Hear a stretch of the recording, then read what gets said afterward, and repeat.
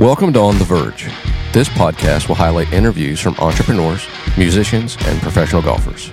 It will center around what tools they have used to help them reach their dreams, how they use golf to further their career, whether it be for escape from the rigors of their profession or to build more business, and how the communitas of wine, music, and golf enrich their lives. This is all about the enjoyment of life, rising above the struggles and stretching past the best to be better every day. On the Verge.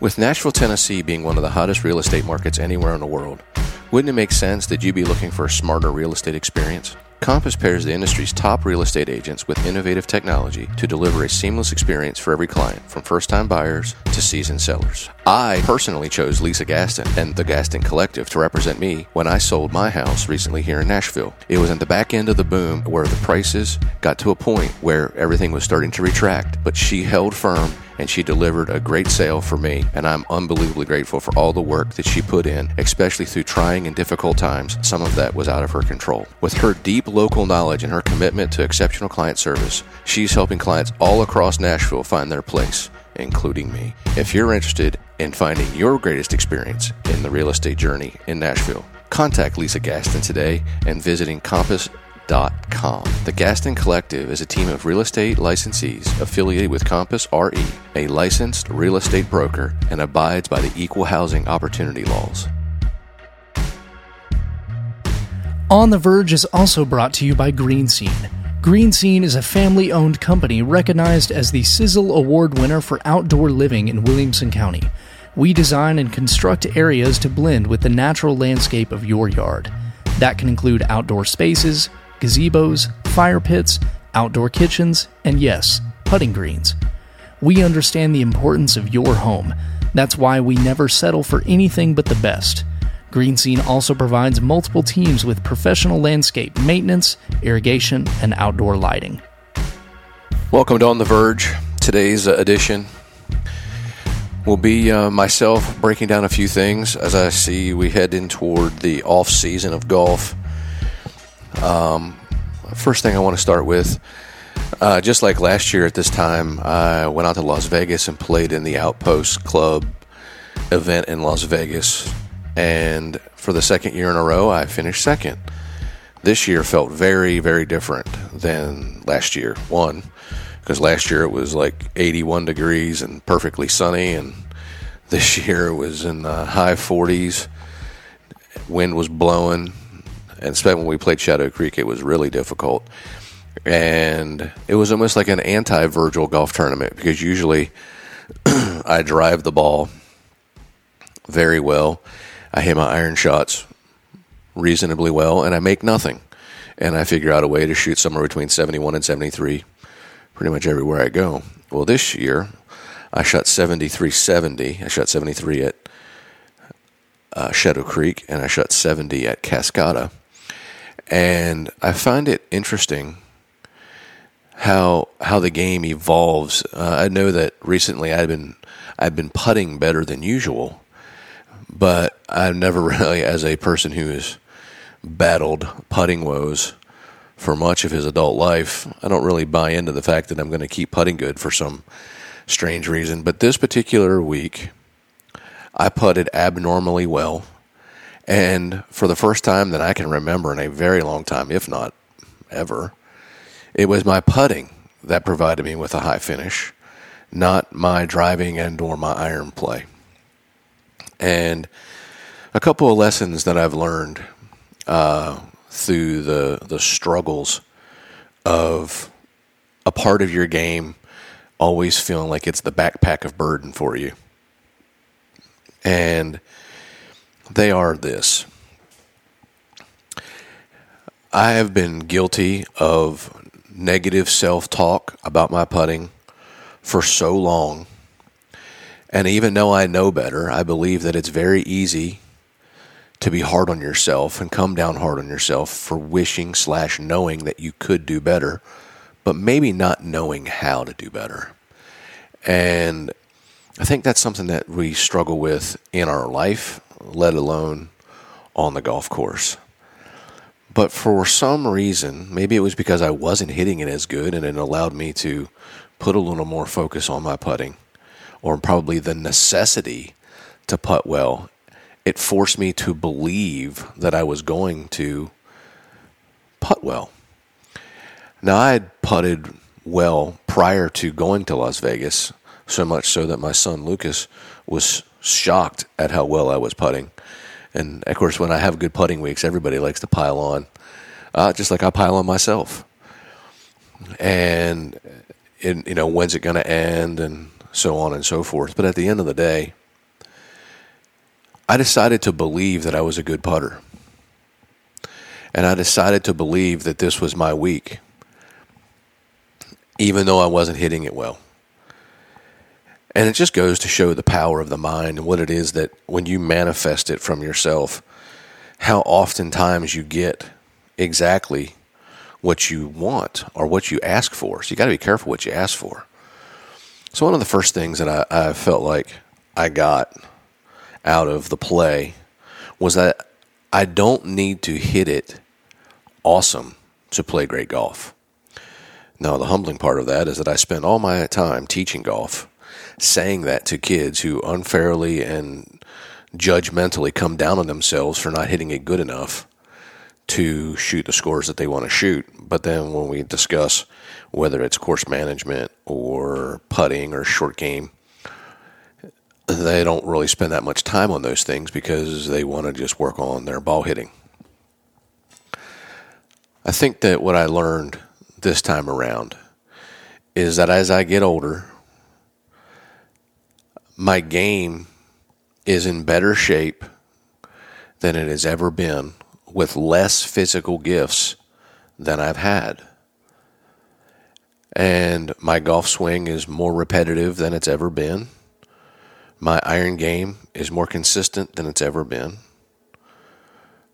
My pitching recently has been awesome, thanks to my in-home studio here in Brentwood.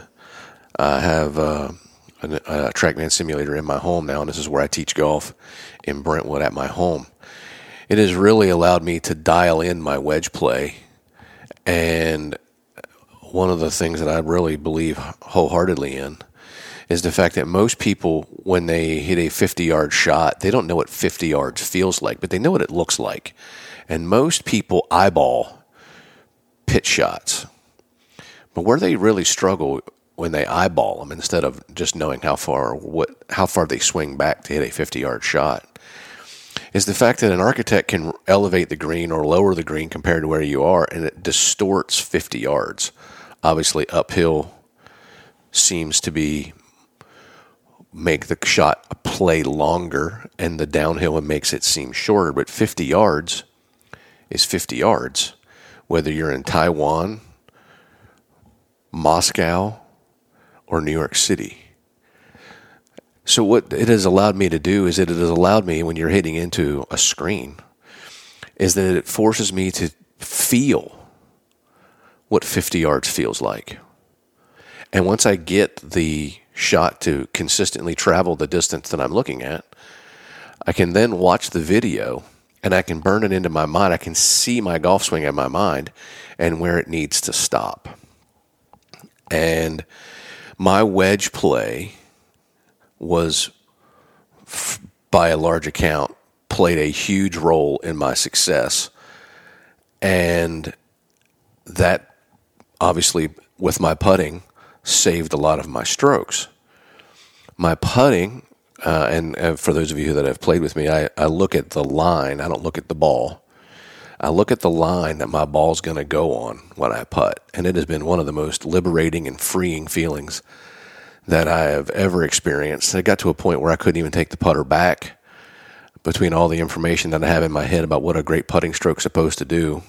I couldn't keep my eye still. My eyes were all over the place watching the putter. And I guess if you've missed as many putts as I've missed, you'd want to look too and see what the heck's going wrong. But at the end of the day, if I drive the ball effectively, I hit my iron shots consistently, my wedge game gets better and better, understanding how far I need to hit it. And my lag putting, which was, if you've ever listened to me speak negatively about myself, I've unfortunately said to myself that I'm the worst professional lag putter ever. I know that that's not true, but it hurts when you don't do something as well as you'd like. Well, I've worked really hard on how I speak to myself as well, but I'm very pleased with where all parts of my game are. And now that I've just turned 49, I'm looking to see what I can do with the game going forward. My back is in as good a shape as it's been, and I have a lot of thanks and gratitude to the Kessners. If you've listened to this podcast, the Kessners, I've interviewed both the Kessners in their chiropractic and wellness center, and they have basically resurrected my body through back pain that was brought on by a physical attack, so to speak, on my body. And for that, it took years for me to be able to swing without every swing feeling like it was going to be dangerous or hurtful. And I've had multiple times where I was locked up and hardly able to teach golf, let alone play golf. So between the health that I have and where my game is, I'm playing competitively again. This is the second year I've competed more than once in tournament play, and it feels good to get back out there and compete. But what that has really allowed me to do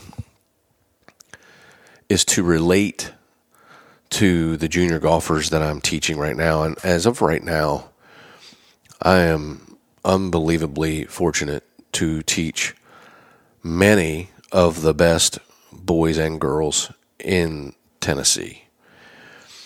And generally speaking, the things that interfere with human performance, that interfere with Rory, also interfere with me and interfere with you and interfere with any of these junior golfers.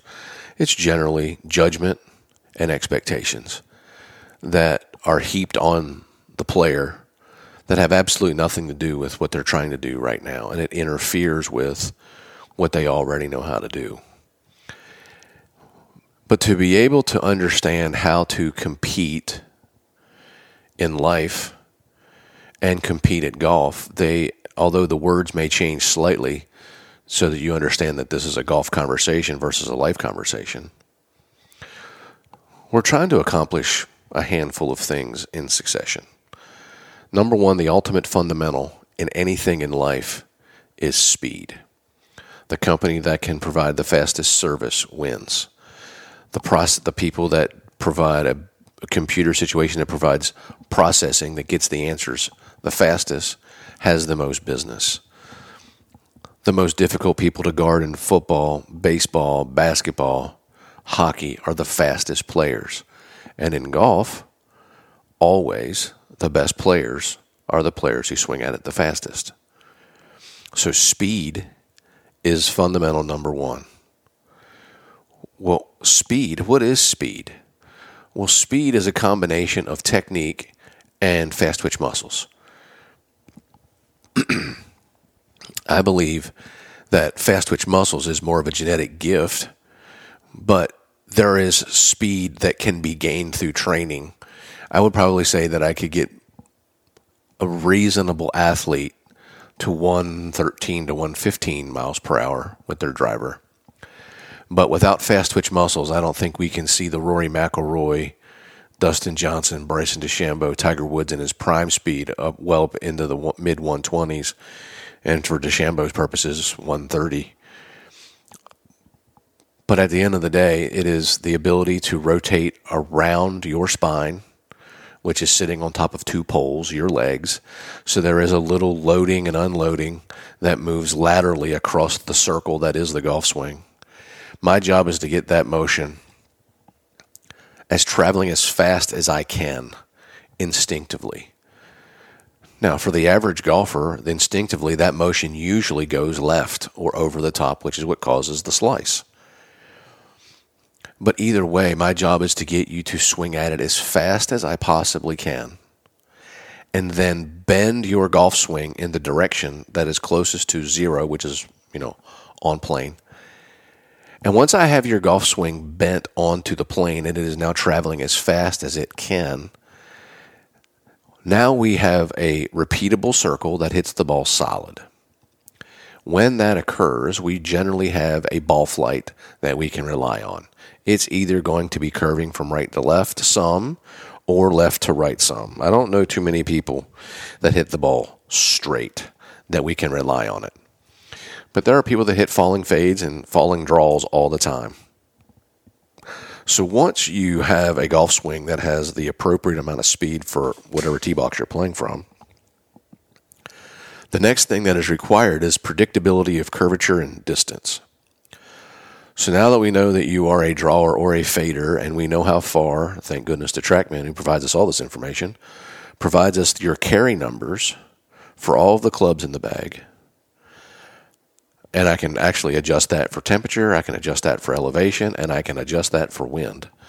It's pretty remarkable. Now we know how far you carry the golf ball. So if you know what your ball is going to do, both in curve and distance, and we have the appropriate amount of speed, you can mathematically tear apart a golf course. Now, usually that mathematical tearing apart of a golf course has a bunch of things going right. And we know that that doesn't happen in life or in golf. Not everything goes as planned. Which is why the short game is so important. The short game is like your insurance policy against bad scores. Because when you are playing great, your short game is what allows you to shoot 65, 64, or 63. But when things aren't going good, it is what allows you to shoot 70, 71, 72 on a day that used to shoot 76, 77, 78. And that comes from knowing your yardages, and mainly your carry yardages, because the only thing that doesn't change is the carry. What does change is what the ball does when it lands on the green. In the South, we are currently in the midst of most of the golf courses transitioning to Bermuda grass. And the championship Bermuda grasses are firm and fast. And in my opinion, maybe the best putting surfaces in the world are the ultra dwarf Bermuda greens that we have in the South. They don't mark up when you hit on the green. They're super duper smooth, very little grain, and they're like putting on glass. It is beautiful. Well, what that means is that if you're playing a championship caliber golf course and the greens are rolling 12 and you're playing on Bermuda grass and you're 40 yards to the hole, you're probably looking for 34 to 35 yards of carry, because that ball is not going to spin or stop in its mark.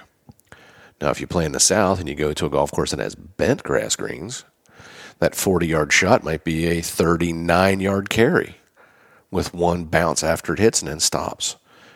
But what we do know is that the carry number is the key.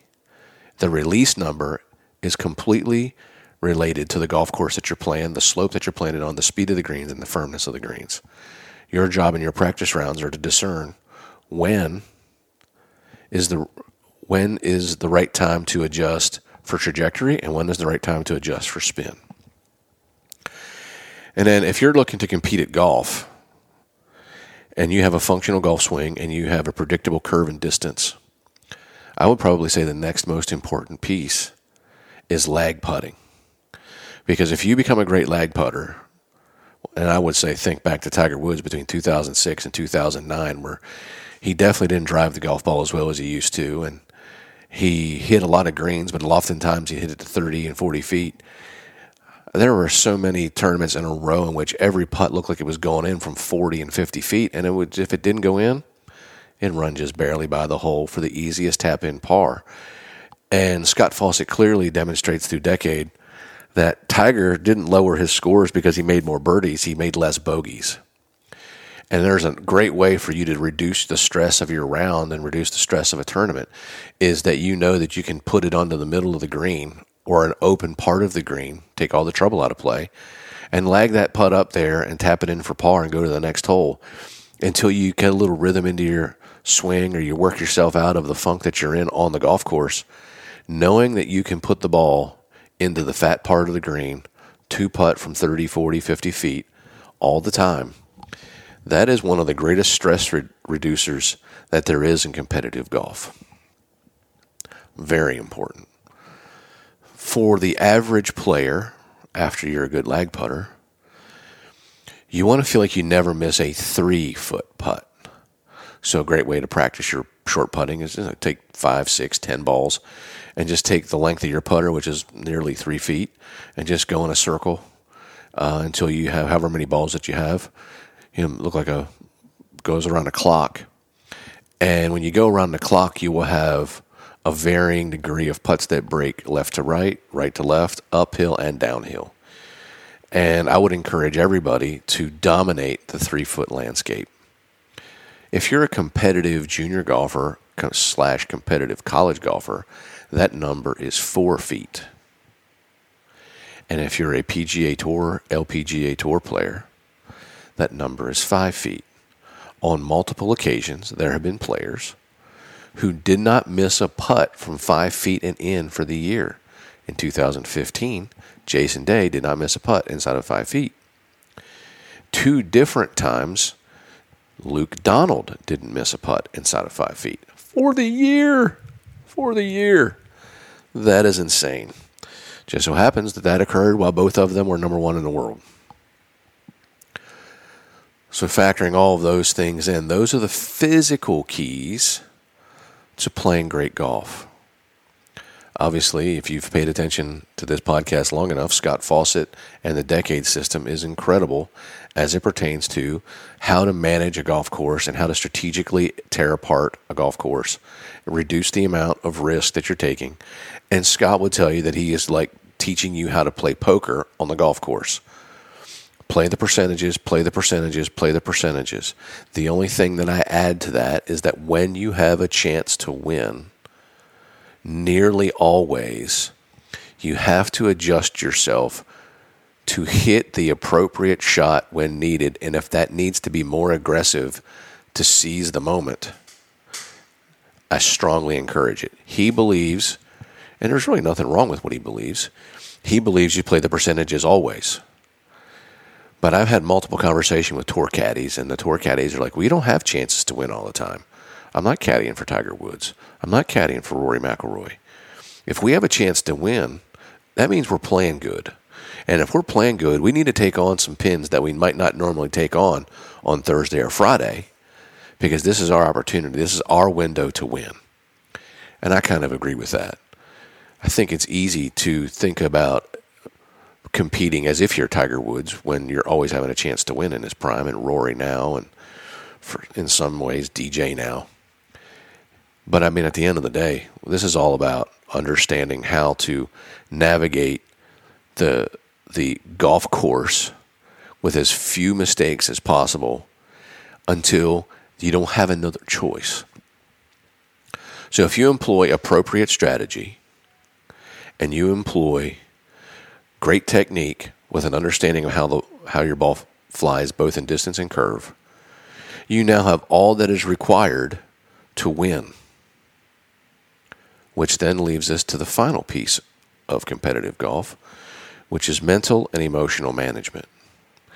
Now, I have spent a lot of time understanding the mental and emotional management piece, and I have a device called Focus Band that allows me to train you to be into the zone, and that's really, really one of the coolest things that I've ever done. But at the end of the day, there are childhood traumas and other life traumas that interfere with the mind under duress that are way out of my realm of knowledge or expertise. In my opinion, and there are so many great ones out there, so this is not an indictment against anybody. I just had the opportunity to work with so many great people. But Steven Yellen is the very best coach in the world as it pertains to how the brain is supposed to work competing. I've never met anybody who has a greater understanding of how to access the talent that you have under the maximum amount of pressure. Absolutely phenomenal. His book, Simplicity, is one of the very best books on human performance that I've ever read. and he's literally one of the single greatest human beings that I know. But if you're a person who has had life events that have been very traumatic, or you've been through some levels of mental abuse or trauma, I believe that Dr. Brett McCabe is the best in the world at understanding what it is that are limiting you from accessing what you know and giving you a great game plan to overcome these particular interferences to give you the great game plan to then access what you already know. I believe that Dr. Rob Bell is also phenomenal. He's probably a great blend of both of these gentlemen. But those are my big three. And I'm a big believer in mental work, both on the golf course and off the golf course. It's so hard for people to understand what happens in your life and how it interferes with your brain's ability to access the talent that it already has, whether it's in a sport, in business, dealing with other humans. It's amazing how many red flags pop up that you get triggered by that completely and 100% block you from performing at that very moment. That is my blueprint, and this is why I believe that I've been fortunate to have success coaching golf, is that I've experienced enough talent to have competed. I've won 14 times as a professional. I have lost hundreds of times as a professional. I've experienced the highs of great ball striking, the lows of terrible ball striking. I have poorly managed the golf course, and I now expertly manage the golf course. I've seen it all, and I have worked with all of the mental coaches that I've spoken to you about in person. And I have a full understanding of what my role is, and I have no trouble whatsoever turning it over to people that I would consider experts in a field that you're struggling with.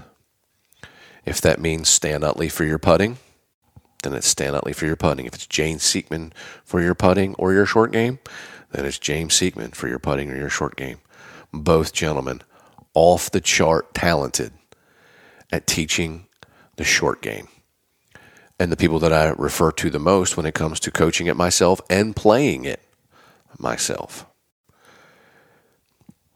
That to me is what I try to pass on to my players. And I guess the part that I'm humbled by the most is how it has affected the players that I teach, is the care that I put into understanding each step. You can't put one step in front of the other. There's no reason to work on your mental game if your physical game's not ready. But if your physical game's ready and you're not competing well, it is definitely a mental or an emotional management issue. And if you're following along on my social media platforms, I've recently decided to do a winter program to help people come out in 2023 by April 1, ready to play their greatest golf ever. And in many ways, I've picked up so many great girl players in Nashville. And the thing that I love working with girls the most is the fact that I teach them like they're Ferraris. I want them to swing at it as fast as they can. I'm not worried about them doing anything else other than what I would get Rory McIlroy to do. I want them to do the things that it takes to be a great golfer, whether you're a boy or a girl. And I love to instill belief, but not fake belief, with that step-by-step process that I just laid out for you. It provides a clear blueprint / roadmap to what it takes to be great. Each person clearly understands what part of their game is lacking, where their strengths are, And it then makes it easy to focus on what needs to be focused on to become better, so that when we come out in April of 2023, we play the best golf that we can play. And that's all that really matters to me, is not so much how many championships the players win. It's how they grow to understand themselves under stress, because life is full of stress. And golf allows these kids the opportunity to practice life at an age that it doesn't affect them largely, so that when they do have to deal with life, when they get out of college and head to the real world, they've experienced what hard work looks like to get to be at the top of something. They've experienced pressure. They've experienced anxiety and nerves for a moment they've prepared all their life for, and now it's here. That gets everybody exhilarated. And in many ways, it's why we compete, is to feel that feeling. And that's what gets me the most excited. So with all of these players, and I get a lot of concern from people that maybe I only coach good players. That is not true. I only coach people who want to be good players. And if you're watching on social media right now, there are plenty of people that are not the elite golfers in the country that are coming here to use golf in a business or recreational arena that brings them great pleasure and or great success in the business world. And in some ways, that's more realistic than playing on TV. Oftentimes, my players will hear me tell them that there's a very good chance that they'll make more money using golf in their business career than they may make playing on the tour. And for every Brant Snedeker that I've coached, he's certainly had an outrageously successful career, financially and through championships. There are many people that played high school golf with Brant or around Brant, that went to college and played great college golf, that tried to play professionally that didn't, that now use this game and its relationships and its power and it's the gift of time. Golf is a gift of time. It allows you to spend time with people 3, 4, 5, 6 hours at a time. And there's no better way to get to know somebody than to watch them interact on a golf course. And that, to me, is probably one of the sneakiest gifts that I get a chance to see when my players stop competing and they head into the real world, whether it's at 22, 28, 30, whatever. And then it's 5 or 6 years later, I'll get a call, a text message, an email that states that thanking me for encouraging them to keep working on their game, because now that they can play a very good round of golf, that is taking them places in the business world that otherwise they wouldn't go. And yes, it's good for everybody, but I am here to tell you, girls out there, if you can play a functional round of golf, that means under 90. If you can play a functional round of golf, you have a level of power in the business world that is even more profound than it would be if you were a male. And that's what I'm always encouraging these young girls to understand, is that this is a trump card. This is the ace of spades in your business career. Not that you have to spend hours and hours and hours working on your game after you're done playing college golf or you're done playing high school golf. But keep it exercised enough that you can go out and it looks like you play the game. You hit shots with integrity, because you will always be invited to play, because there's one thing that is a rarity in golf that is a shame, is the quality female player. There should be more. I wish there were more. And I believe that sometimes through social situations, girls give up on the game a little bit sooner than boys do. But they are very powerful in the business world if they can play a solid round of golf. So that's my roadmap for how I teach golf. That is the roadmap for my winter program. If you're interested in that, please contact me through my cell phone, which is 615-579-5190, or any one of the social media platforms. You can direct message me there, and we will get started. I'm looking forward to helping anybody who wants to understand how to play the best golf of their life. As you know, this is a show based around golf, music, wine, and entertainment. And I've been very fortunate recently to go to a variety of concerts and a variety of sporting events. And it gives me a chance to reflect on a lot of things. One, I got a chance to go see Pearl Jam, and we've talked about that. But seeing Pearl Jam with my kids was a moment in time that I guess many parents have, where like your worlds collide, where you introduce them to something that that impacted your life when you were their age, and they got on board with it and loved it. I also had the opportunity to go see one of Maynard's bands called Pussifer at the Holy Grail of music venues, which is the Ryman Auditorium. And he never disappoints. It's almost like a religious experience for me when I go see any one of Maynard's bands. But when you go see anything at the Ryman Auditorium, it's a level of special that you know that you're in for something, but even more so, the artists recognize that they're in for something special. And the amount of respect that you get from the artist and how grateful they are to be on that stage, it shifts the energy. And it's something to behold, really. Very powerful. I've had the opportunity to see the Titans play a couple of games in the preseason, and I got a chance to watch them play the Broncos this week on my birthday. And if you're a Titans fan, you know this for sure.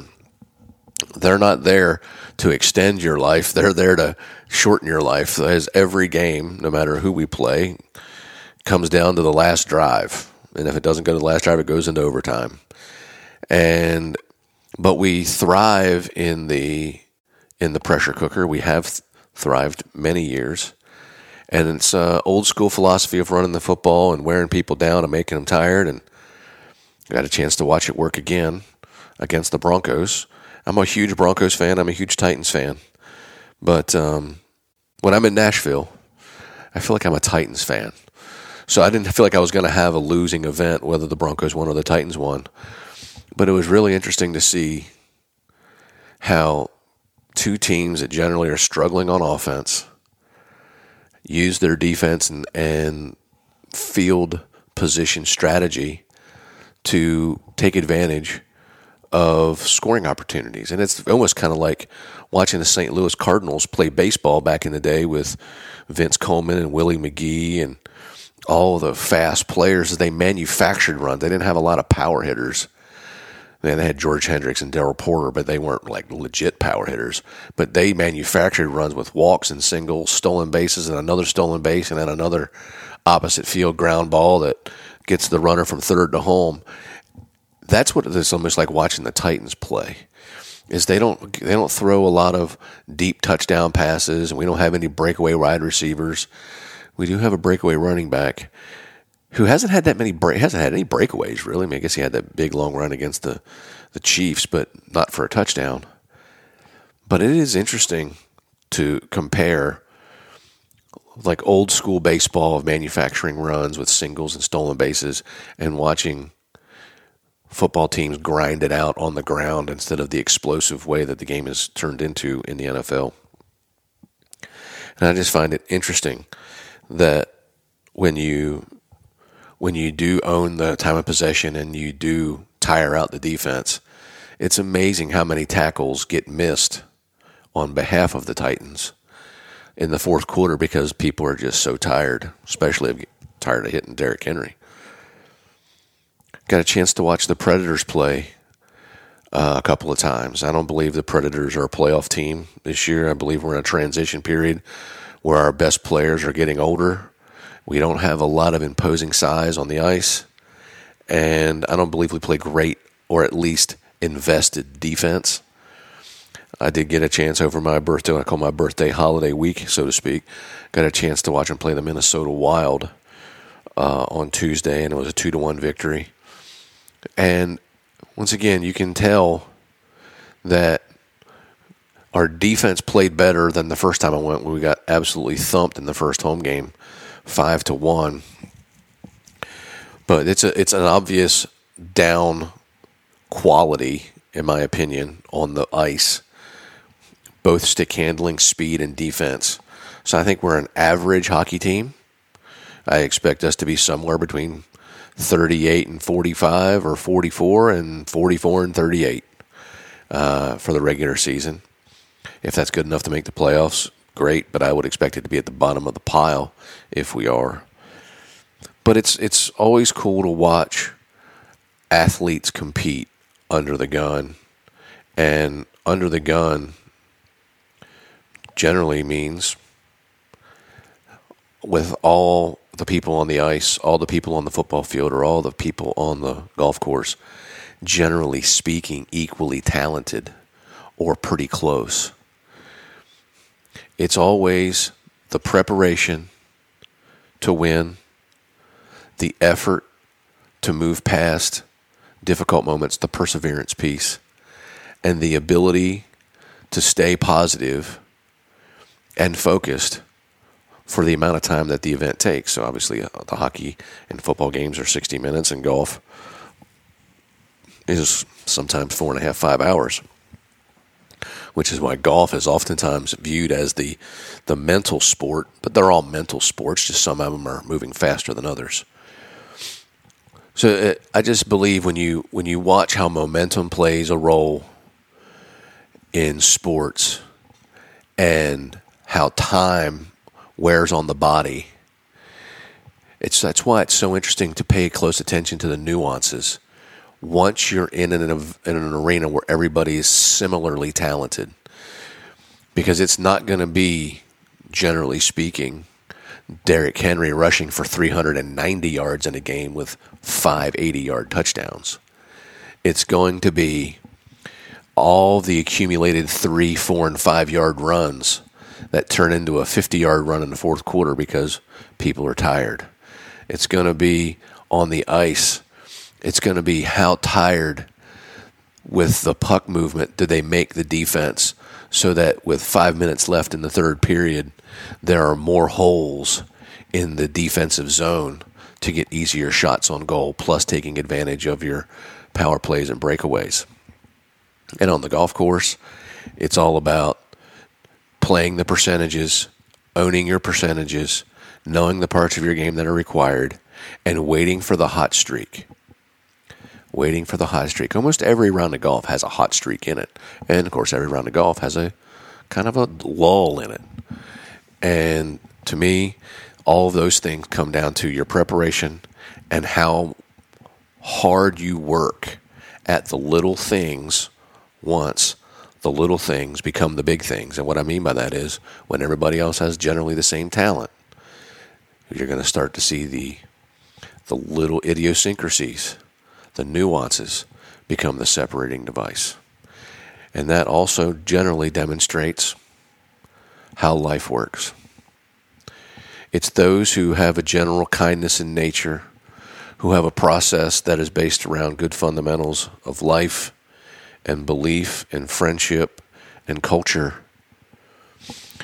that those allow you to thrive when things are good, but it gives you a grounding mechanism when things get difficult and challenging. And of all the things that I would be encouraging everybody to do, as we are definitely experiencing crazy times, not just in our country, but around the world, a fraction more attention to be paid in kindness and generosity, and a little bit more care as it pertains to not only how we care for ourselves, whether it be how we eat, how we work out, how we sleep, but also how we help others. And my mission has been, for the longest time, is to help as many people as I possibly can, because I never know when I'm going to need help. And if I provide 80 people one-on-one help, whether it's with their golf game, whether it's through the podcast, through my books, through the public speaking, through i3 Verticals, and the work that I'm doing with credit card processing, saving people money. If I ever need anything, each one of those is a one-on-one individual help. But whenever I need something, that comes back to me 80 to 1. And I owe a lot of gratitude to Bill Strasbaugh for that. Obviously my mom and dad for that. So many great friends who've instilled that piece in me. But I just love to help people. And when you love to help people and you help them achieve their dreams, there's no other way, there's no easier way for you to achieve your dreams than when you help others achieve their dreams. Generally speaking, everybody loves to succeed, and they love to see others succeed. I hope that you all have a wonderful Thanksgiving week. I will be providing another podcast next week on the week of Thanksgiving. So please have a safe and happy Thanksgiving with your family and friends, and I will look forward to seeing you next time on The Verge.